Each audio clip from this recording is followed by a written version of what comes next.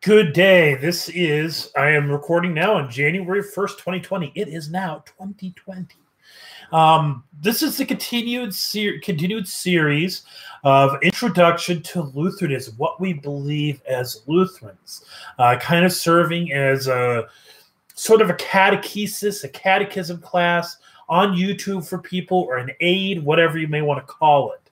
And so we are working our way through the Creed. Today, we are on the second article of the Apostles' Creed. So I'm going to pull that up here. This is the Luther's Small and Large Catechism. And so let me get to the page here.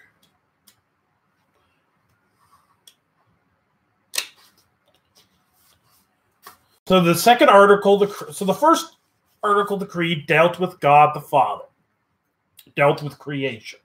The second article of the Creed deals with redemption and salvation. And so it says, "And in Jesus Christ, his only Son, our Lord, who was conceived by the Holy Spirit, born of the Virgin Mary, suffered under Pontius Pilate, was crucified, died, and was buried. He descended into hell. The third day he rose again from the dead. He ascended into heaven and sits at the right hand of God the Father Almighty. From thence he will come to judge the living and the dead." Now I'm going to stop there. I'm not going to go to the meaning quite yet. And we're going to walk through this. So first off, I'm going to talk about all right, so what this part of the Creed is all about is, who is Jesus? Who is he? Who is the second person of the Trinity? Now, I encourage you, obviously, to read any of the Gospels, Matthew, Mark, Luke, or John, as a good primer on a lot of this. But, so it says that, "And in Jesus Christ, his only Son, our Lord." So that's the very first words. We believe in Jesus Christ. Jesus. What does the name Jesus mean? This is a very prudent question to ask today of all days, January 1st. Traditionally, the church on January 1st has commemorated what is known as the circumcision and the naming of Jesus. And so it's a day that we do focus on the name of Jesus. What does the name Jesus mean? Well, the place we're going to go to here, I'm going to pull it up here on my iPad, is Matthew chapter 1. And it is verse 21. So chapter 1, verse 21. "She," referring to Mary, "will bear a son, and you shall call his name Jesus, for he will save his people from their sins." Right there. Okay, so understand first off that Jesus is the Greek rendering of Jesus' name. And this is something you'll see a lot in the Bible, is you'll have Greek names and you'll have Aramaic names. A prime example of this would be Peter. Peter is the Greek name. His Aramaic name would be Cephas. And so similarly, Jesus is a Greek name for Yeshua. Yeshua is his Hebrew name. Or in English, you hear the English version is Joshua. So it literally means Yahweh saves. And that is what his name means. And it tells you everything about what he came to be. And right there in the text, it says, "She will bear," so this is the angel speaking to Joseph, that Mary will bear a son, and you shall call his name Jesus, for he will save his people from their sins. So he's called Jesus because he is going to save his people from their sins. Because Yahweh is going to save his people from their sins. And Jesus is Yahweh. And I talked about this a couple videos ago. Jesus said, "Before Abraham was, I am." So he ascribes that name to himself. So, like I said, very fitting that we're talking about this when I'm recording on January 1st. January 1st, 8 days after Christmas, as is the Hebraic law, he was circumcised, and his name was given, the name of Jesus, given by the angel. Christ Christ is not his last name. If anything, probably the closest thing to last names are actually, it'd be a really interesting study to look into. I'm sure somebody knows somewhere. They could probably tell me right off the bat when last names really came into existence. But last names were a pretty late arrival. But you'd have things like you'd have descriptors. They're not really last names. It was just ways to help you to know who you're talking about. So, like, for example, you had Mary Magdalene.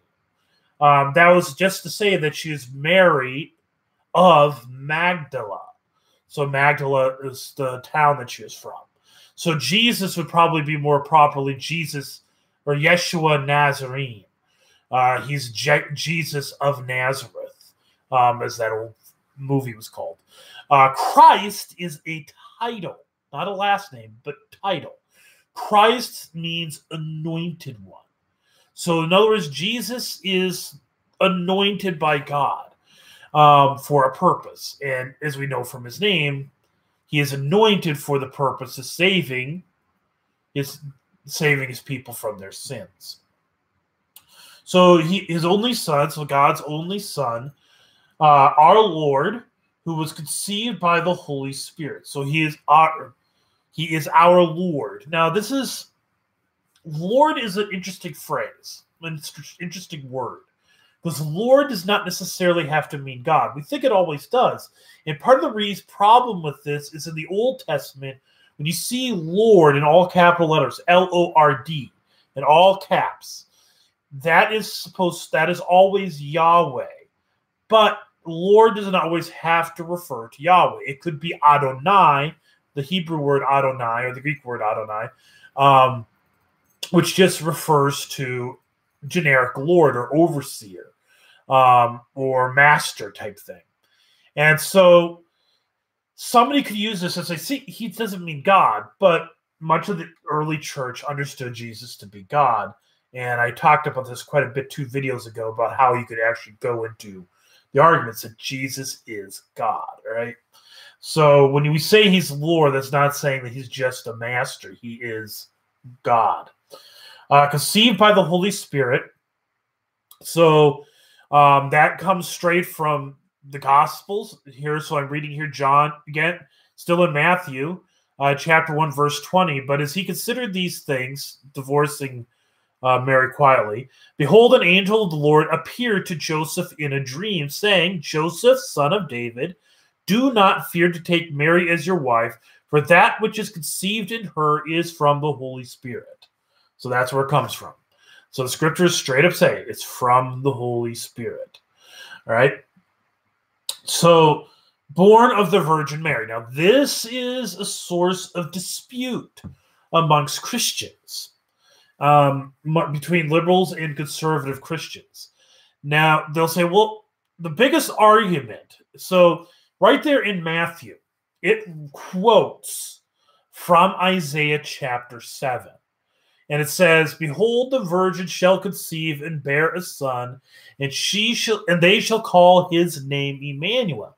So the argument goes, well, the word virgin, and so I'm going to pull this up on my Bible here. So this is Isaiah 7, verse 14. And so the Hebrew word, which is virgin, so the Hebrew word arma, which means virgin, can also be translated as young woman, maid, or newly married. And so they're like, see, it didn't mean virgin when Isaiah said it. But here's the problem. Here's the first logical problem. To give a prophecy, so the word could mean either thing. It could mean virgin or it could mean young woman.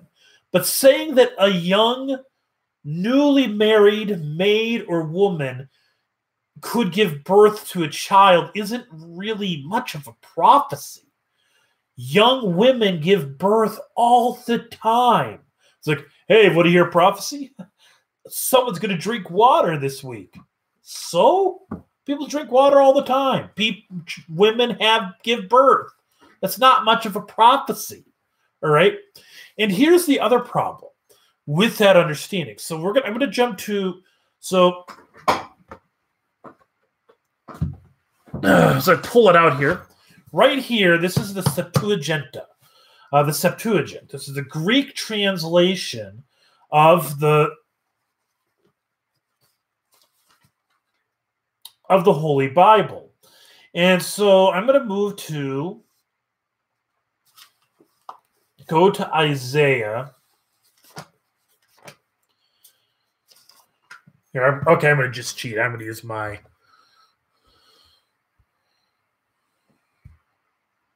I'm going to cheat and I'm going to use my my iPad because it's quicker.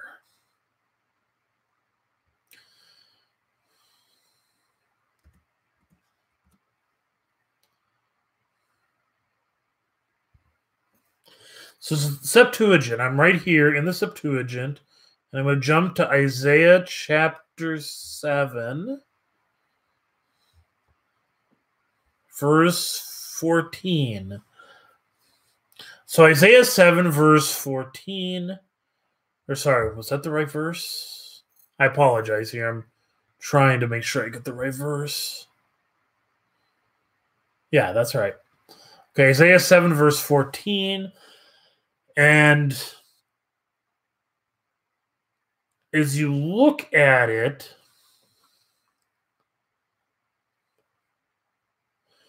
the Greek word that is translated as young woman is Parthenos. The Greek word they use is Parthenos.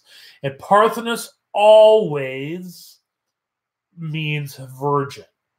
All right, so that's what Parthenos means in the Greek. So this is what is used in the Septuagint.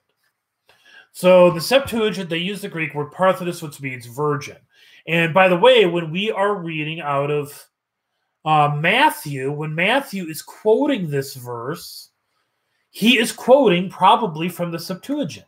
And so they understood it to be virgin. And the Septuagint was a translation of the Hebrew that was translated well before the birth of Jesus. So the Hebrews understood it to be virgin. And it also makes more sense when you get into Luke chapter 2, or Luke chapter 1, sorry. And Mary says, how can this be regarding your pregnancy, since I am a virgin? That doesn't make sense to ask that question. If she's just saying, how can this be since I am a young woman? Young women can get pregnant, but virgins don't normally get pregnant. And so, not under natural circumstances. And so, the scriptures are very strong that she was a virgin. And the denial of the idea that she was a virgin is a rejection of the authority of Scripture, or is to say that Scripture was an error, right? So it continues. It says he suffered under Pontius Pilate. Now this is an interesting little detail in the gospel, in the creed. It talks about that he suffered under Pontius Pilate. So. And this is actually an important detail because it is letting you know that it happened within the context of history. Pontius Pilate is a person, you could find records of him historically. You could read about him from various historical figures to show that he indeed was a person that existed. And there's now archaeological evidence. In the time that the creed was written, obviously, Pontius Pilate would have been much more familiar to the people who are hearing it. But for us, in our modern day, it's still helpful to hear it. It's a reminder that all the stuff that we're talking about when it comes to everything in the scriptures, we're not talking about a fairy tale. We're not talking about like Star Wars or Lord of the Rings, stories. I love those movies, but they're fiction. The Bible isn't fiction.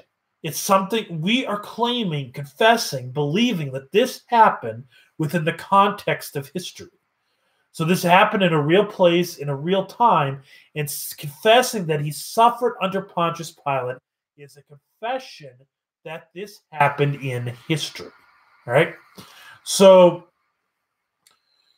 and that's why it identifies specifically Pontius Pilate by name, to let you know this is not a matter of myth, but a matter of history. He was crucified, died, and buried. He descended into hell. And the third day he rose again from the dead. Okay, so he crucified, died, buried, and rose from the dead. That is very well attested in at the conclusion of all four Gospels that he was crucified, died, buried, risen. It is well attested throughout the Scriptures. He's crucified, died, buried, and risen. But here's the thing you got to remember is he was physically risen from the dead. The key, rather than just a spiritual resurrection, which is sometimes is claimed, people will say, "Well, he's alive. He's alive in my heart, or he's kind of alive, but he's not physically alive." But let's see here. So this is Matthew 28, verse 9. It says, "And behold, Jesus met them and said," so this is after his resurrection, he said, "Greetings." And they came up and took hold of his feet. So in other words, they're letting you know that there's a physical body. So that's evidence number one of the physicality of his resurrection. We're going to jump to Luke chapter 24.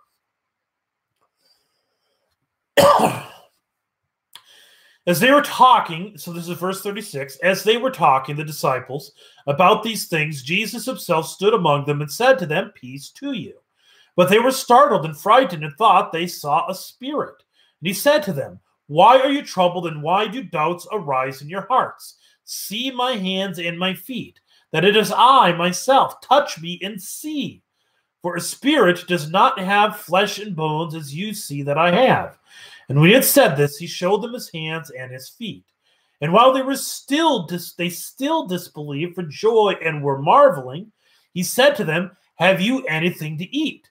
They gave him a piece of broiled fish, and he took it and ate it before them. And the point of that fish was they handed it to him, so he grabbed hold of it, and he ate it. If the idea is if he's a ghost or a spirit, the fish would have plopped right to the ground. So they gave him something physical, and he digested that physical thing as a reminder that he is physically alive, or physically risen from the dead. The next one I'm going to jump to is John chapter 20. Again, this is after he's risen from the dead. It says, they said to her, the angels, "Woman," talking to Mary Magdalene, "why are you weeping?" She said to them, "They have taken away my Lord, and I do not know where they have laid him." Having said this, she turned around and saw Jesus standing, but she did not know that it was Jesus. Jesus said to her, "Woman, why are you weeping? Whom are you seeking?" Supposing him to be the gardener, she said to him, "Sir, if you have carried him away, tell me where you have laid him, and I will take him away." Jesus said to her, "Mary." She turned and said to him in Aramaic, "Rabboni," which means teacher. Jesus said to her, "Do not cling to me, for I have not yet ascended to the Father, but go to my brothers and say to them, I am ascending to my Father and your Father, to my God and your God." Mary Magdalene went and announced to the disciples, "I have seen the Lord," and that he had said these things to her. The key thing I'm going to focus in on here is a slight mistranslation in our ESV, the ESV, which I'm reading from. In the Greek, the word construction would be better translated not as "do not cling to me," but "stop clinging to me" would be the better translation. And so to say "stop clinging to me" is a way of suggesting that she is clinging, she's touching him. So we have that his feet has been grabbed hold of. Mary Magdalene had clung to him, and we have that he ate that piece of broiled fish right before him. It's a physical resurrection, and denial of a physical resurrection is contrary to Christianity. He ascended into heaven. This is, you could read about and sits at the right hand of God the Father Almighty. This language comes from in Scripture, But the ascension itself is something that you could find recorded about in the first chapter of Acts and at the very end of the Gospel of Luke. Sits at the right hand of God the Father Almighty. From thence he shall come to judge the living and the dead. And so we're talking about creeds here a little. We're talking about, obviously, the creed. And the earliest existent creed, now this is not confessed in churches very much, but I can tell you it very much is in line with some of what we say. This is taken from 1 Corinthians 15. So this is the first known creed. It says, I delivered to you as of first importance what I also received, that Christ died for our sins in accordance with the Scriptures, which, by the way, this is specifically quoted in the Nicene Creed, that he was buried and that he was raised on the third day in accordance with the Scriptures, and that he appeared to Cephas and to the 12, then he appeared to more than 500 brothers at one time, and most of all whom are still alive, though some have fallen asleep. Then he appeared to James, then to the apostles. Last of all, as to one untimely born, he appeared also to me. For I am the least of the apostles, unworthy to be called an apostle, because I persecuted the church of God. But by the grace of God, I am what I am, and his grace toward me was not in vain. On the contrary, I worked harder than any of them, though it was not I, but the grace of God that is with me. Whether then it was I or they, so we preach, and so you believed. So I'm going to come back to that in a little bit. So there's just the creed. That's just the second article of the creed. Now we're going to dig into the meaning of the creed. So what does this mean? These words we just said, what does this mean? I believe that Jesus Christ, true God, begotten of the Father from eternity, also true man, born of the Virgin Mary, is my Lord. Okay. Understand something. This is interesting. In the meaning of the creed, it says our Lord. We don't say the Lord, even though he is the Lord, but we say our Lord. And here in the meaning, my Lord. That means he's your master. That means when we confess this, we are confessing that he is the one that directs your life, directs who you are. That's where you find your identity as a child of the one true God. All right? So to be your Lord means he is the one that you look to for everything. And so there's that. And when I say this, it's something we very, very much fail in regards to. We confess in there that he is true God and he is true man. Now, this particular tensions, this what we call the two natures of Christ, has been the source of great division throughout the history of the church. Right? So Jesus is 100% God and 100% man 100% of the time. This has been the source of debate. People have since the start of the church, have been trying to solve this dilemma. So as I mentioned in the previous video, the earliest version of the Apostles' Creed, which was the Roman Creed, was written in response to Gnosticism. Gnosticism believed that Jesus was merely human. The Nicene Creed was written in response to those who confessed that Jesus was man but not God. So these are two examples of a struggle with the two natures of Christ. Some have said, yeah, he's God, but he's not human. So this was the Gnostics. And then you have the Arians, which the Nicene Creed was written in reaction to, who said he was human, but he wasn't God. So there's two examples. There's also those who kind of do what has been known as blender Jesus, kind of. They just take a little God, a little man, throw it in. There's Jesus. You have kind of the 50-50 thing. Well, he's half God, half man. But that's, again, not that. So Scripture describes him as being fully God. So, in very nature God, as Paul says in Philippians, he was very nature God. But he's also he is man. He's hungry, he was thirsty, he got tired and went to sleep. He was very human, and he died a human. But he's still God. But he's 100% God. There's not a point where you can say, well, right there, Jesus is being God, and right there, Jesus is being man. No, he's always God. He's always man. 100%. He's always 100% God and always 100% man. And how that works, I can't give you a good answer. And pretty much every time we try to solve this polarity, we get ourselves in trouble. And so many of the heresies in the history of the church, the false teachings in the history of the church stem from this struggle with, is Jesus fully God, fully man, and how does that work? Is he just one or just the other? Or is it a little mixture?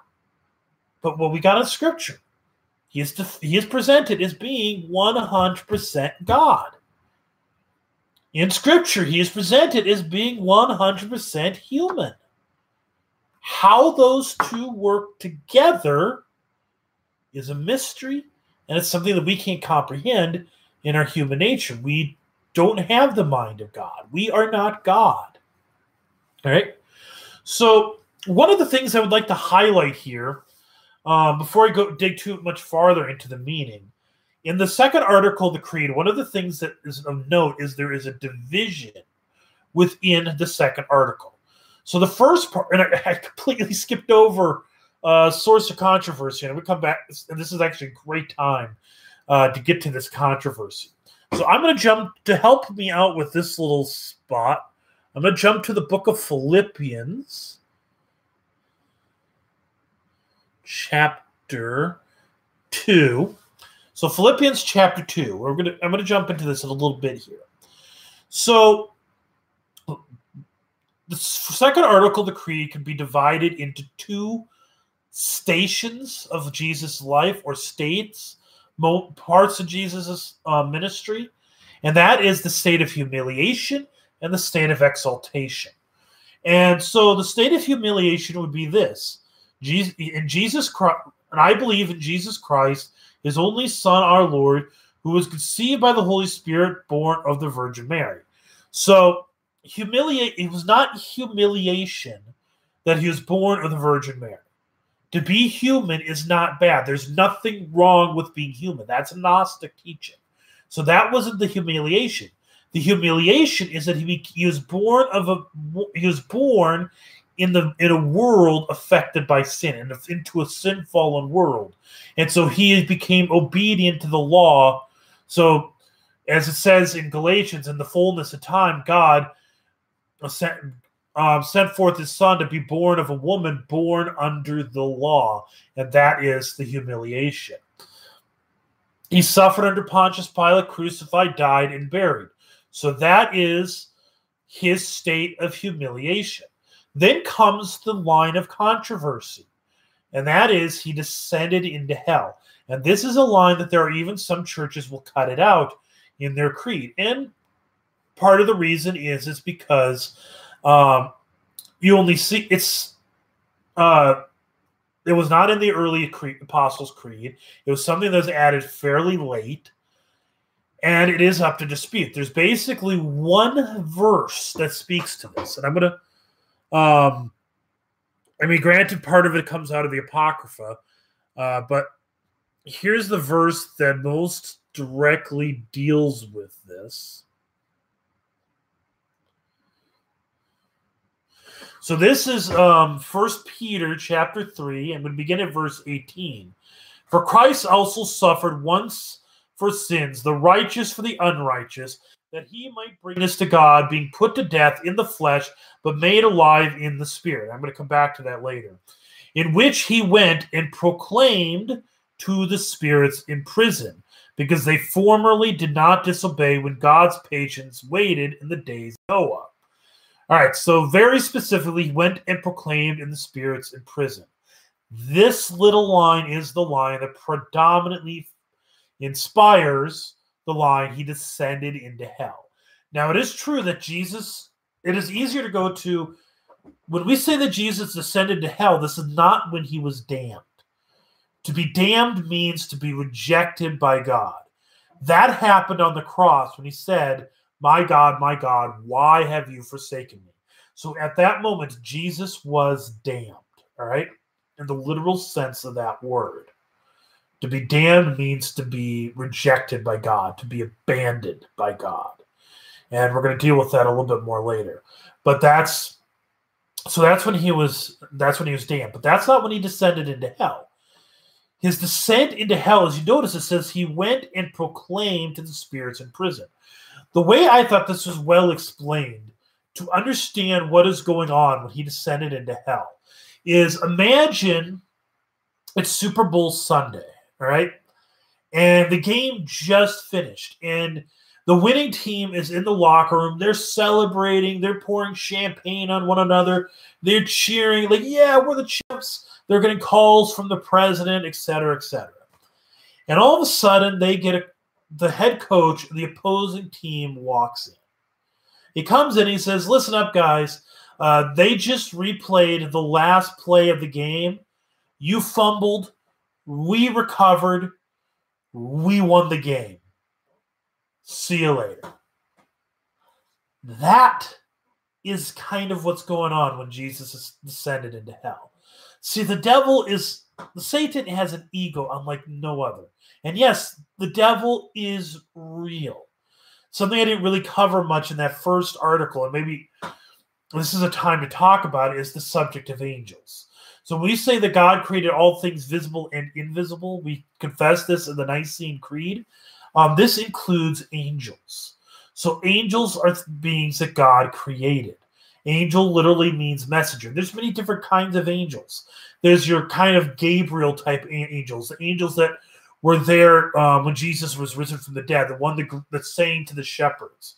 There's also the seraphim. You could read about them in Isaiah 6.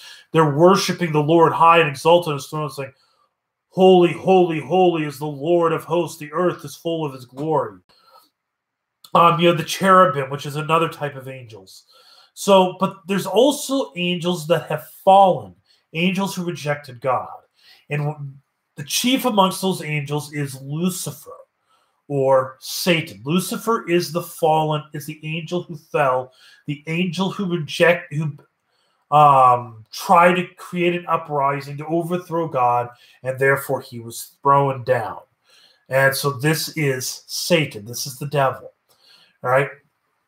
So if you're talking about somebody who thinks that he can overthrow God, that shows the kind of ego he has.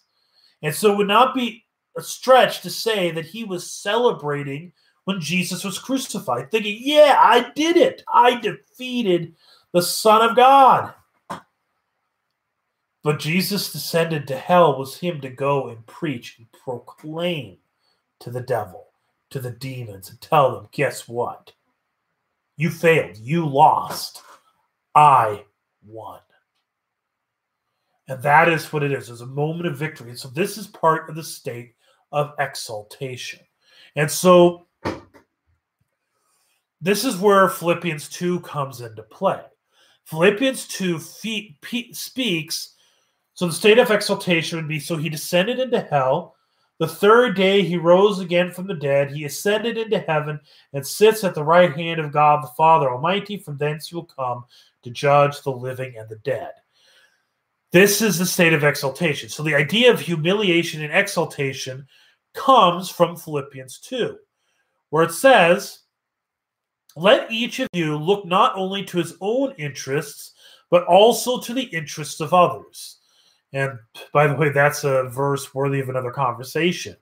As Christians, we're supposed to deny ourselves, submit ourselves to one another, look upon the interests of others. The scriptures speak a lot about how we're not supposed to concern only for ourselves, but for others. But anyways, verse 5, it says, have this mind among yourselves, which is yours in Christ Jesus, who, though he was in the form of God, did not count equality with God a thing to be grasped, but emptied himself by taking the form of a servant, being born in the likeness of men, and being found in human form, he humiliated himself by becoming obedient to the point of death, even death on a cross.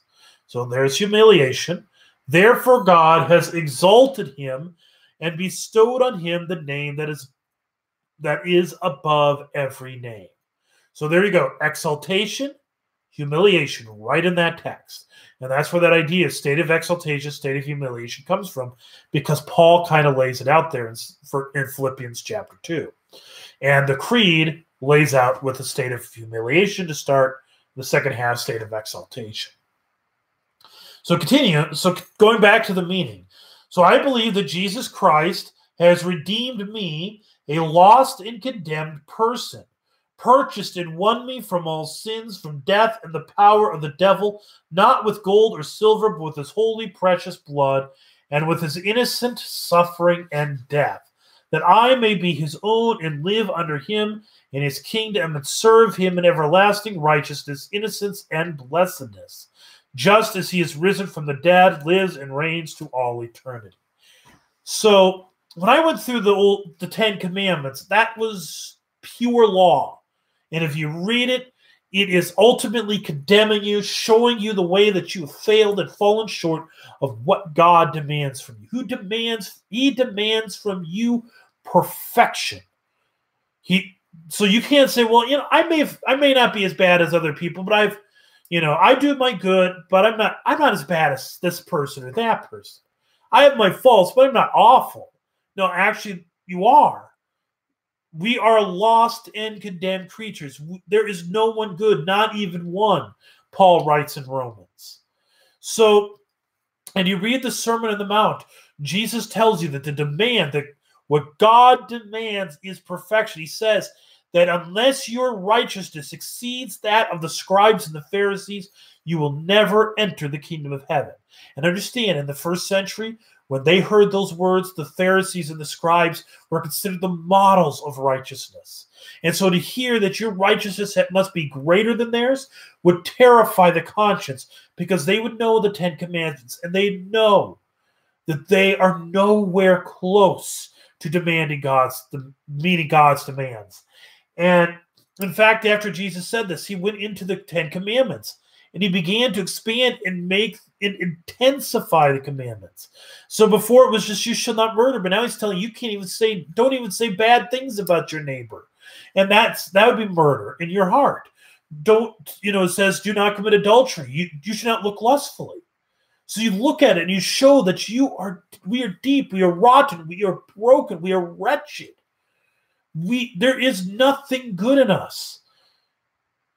So this is what Paul says in Romans 3 to give you an idea as to what our status is before God. It says, what then? Are we Jews any better off? No, not at all. We already charge that all, both Jews and Greeks, are under sin, as it is written, none is righteous. No, not one. No one understands. No one seeks for God. All have turned aside. Together they have become worthless. No one does good, not even one. Their throat is an open grave. They use their tongues to deceive. The venom of asp is under their lips. Their mouth is full of curses and bitterness. Their feet are swift to shed blood. In their paths are ruin and misery. And the way of peace they have not known. There is no fear of God before their eyes. Now we know that whatever the law says, it speaks to those who are under the law, so that every mouth may be stopped and the whole world may be held accountable to God. For by the works of the law, no human being will be justified in his sight, since through the law comes the knowledge of sin. But now the righteousness of God has been manifested apart from the law, although the law and the prophets bear witness to it. The righteousness of God through faith in Christ Jesus for all who believe. For there is no distinction. For all have sinned and fall short of the glory of God. Now, I'm stopping there And as you notice, as I've laid out, this is what the scripture says about our nature before God. We are wretched, nothing good. And yet, so I'm going to come back to this passage from Romans 13 because it'll hold relevance later. But I'm going to jump to 1 Peter chapter 1.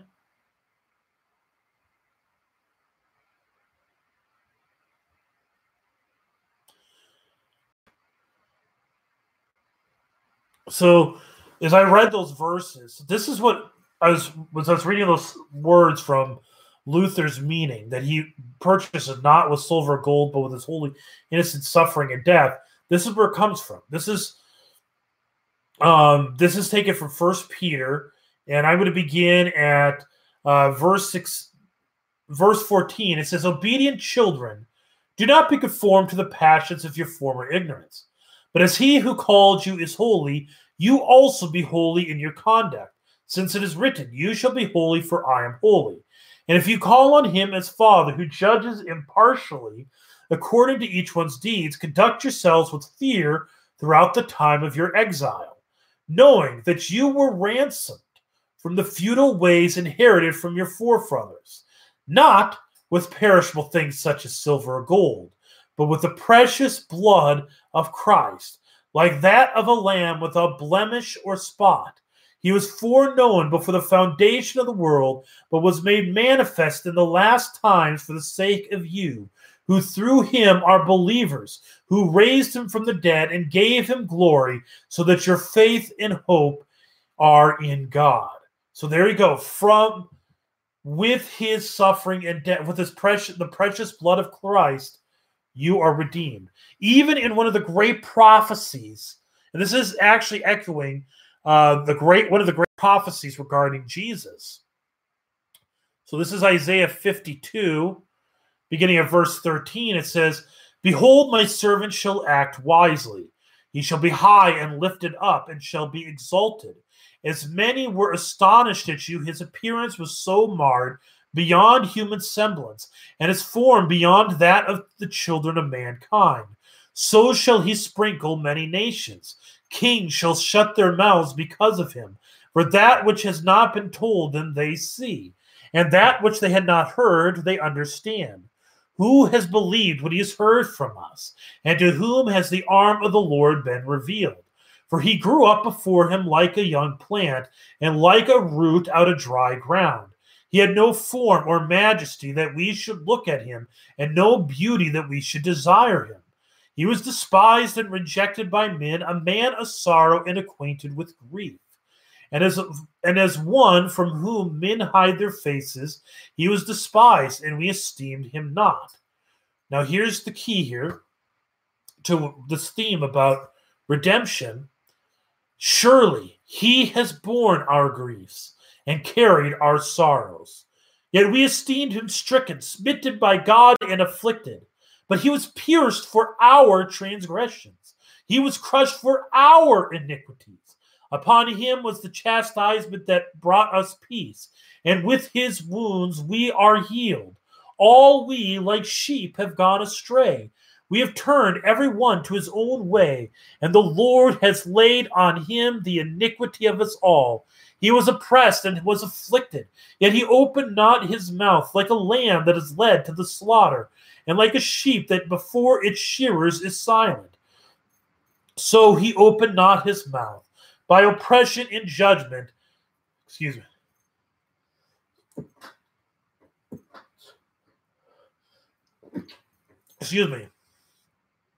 He was by oppression and judgment, he was taken away, and as far as for his generation, who considered that he was cut off of the land of the living, stricken for the transgressions of my people. And they made his grave with the wicked and with the rich man in his death, although he has done no violence, and there's no deceit in his mouth. So there, he has no sin. Yet it was the will of God to crush him. He has put him to grief when his soul makes an offering for guilt. He shall see his offspring. He shall prolong his days, that the will of the Lord shall prosper in his hand. Out of the anguish of his soul he shall see and be satisfied. By his knowledge shall the righteous one, my servant, make many to be acquainted righteous, and he shall bear their iniquities. Therefore I will divide him a portion with the many, and shall divide the spoil with the strong, because he has poured out his soul to death, and was numbered with the transgressors. Yet he bore the sin of many, and makes intercession for the transgressors. This passage gets quoted in the scriptures. We actually read this also in the book of Acts when Philip comes across the Ethiopian eunuch. He is reading this very passage, and he confirms that the deacon Philip hears this, and he's like, "Hey, this is who is he speaking about? Is it someone else or himself?" And he affirms that this is speaking of Jesus. And we read this, and there is an argument that comes out of certain Christian traditions, and question whether or not they're Christian based on this confession. But there's a statement that is said that they call this divine child abuse. So they said, no, God didn't do this. You're not saved by the death of Jesus. No, that's not. That'd be divine child abuse. But they also miss what Jesus says himself in the Gospel of John. He says, I am the good shepherd. I lay my life down for my sheep. Here, I'm going to read straight up from this, from John chapter 10. So I don't want to misquote it. So,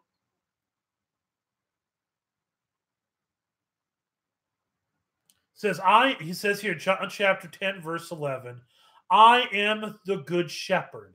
The good shepherd lays down his life for the sheep. He who is a hired hand and not a shepherd, who does not own the sheep, sees the wolf coming and leaves the sheep and flees. And the wolf snatches them and scatters them.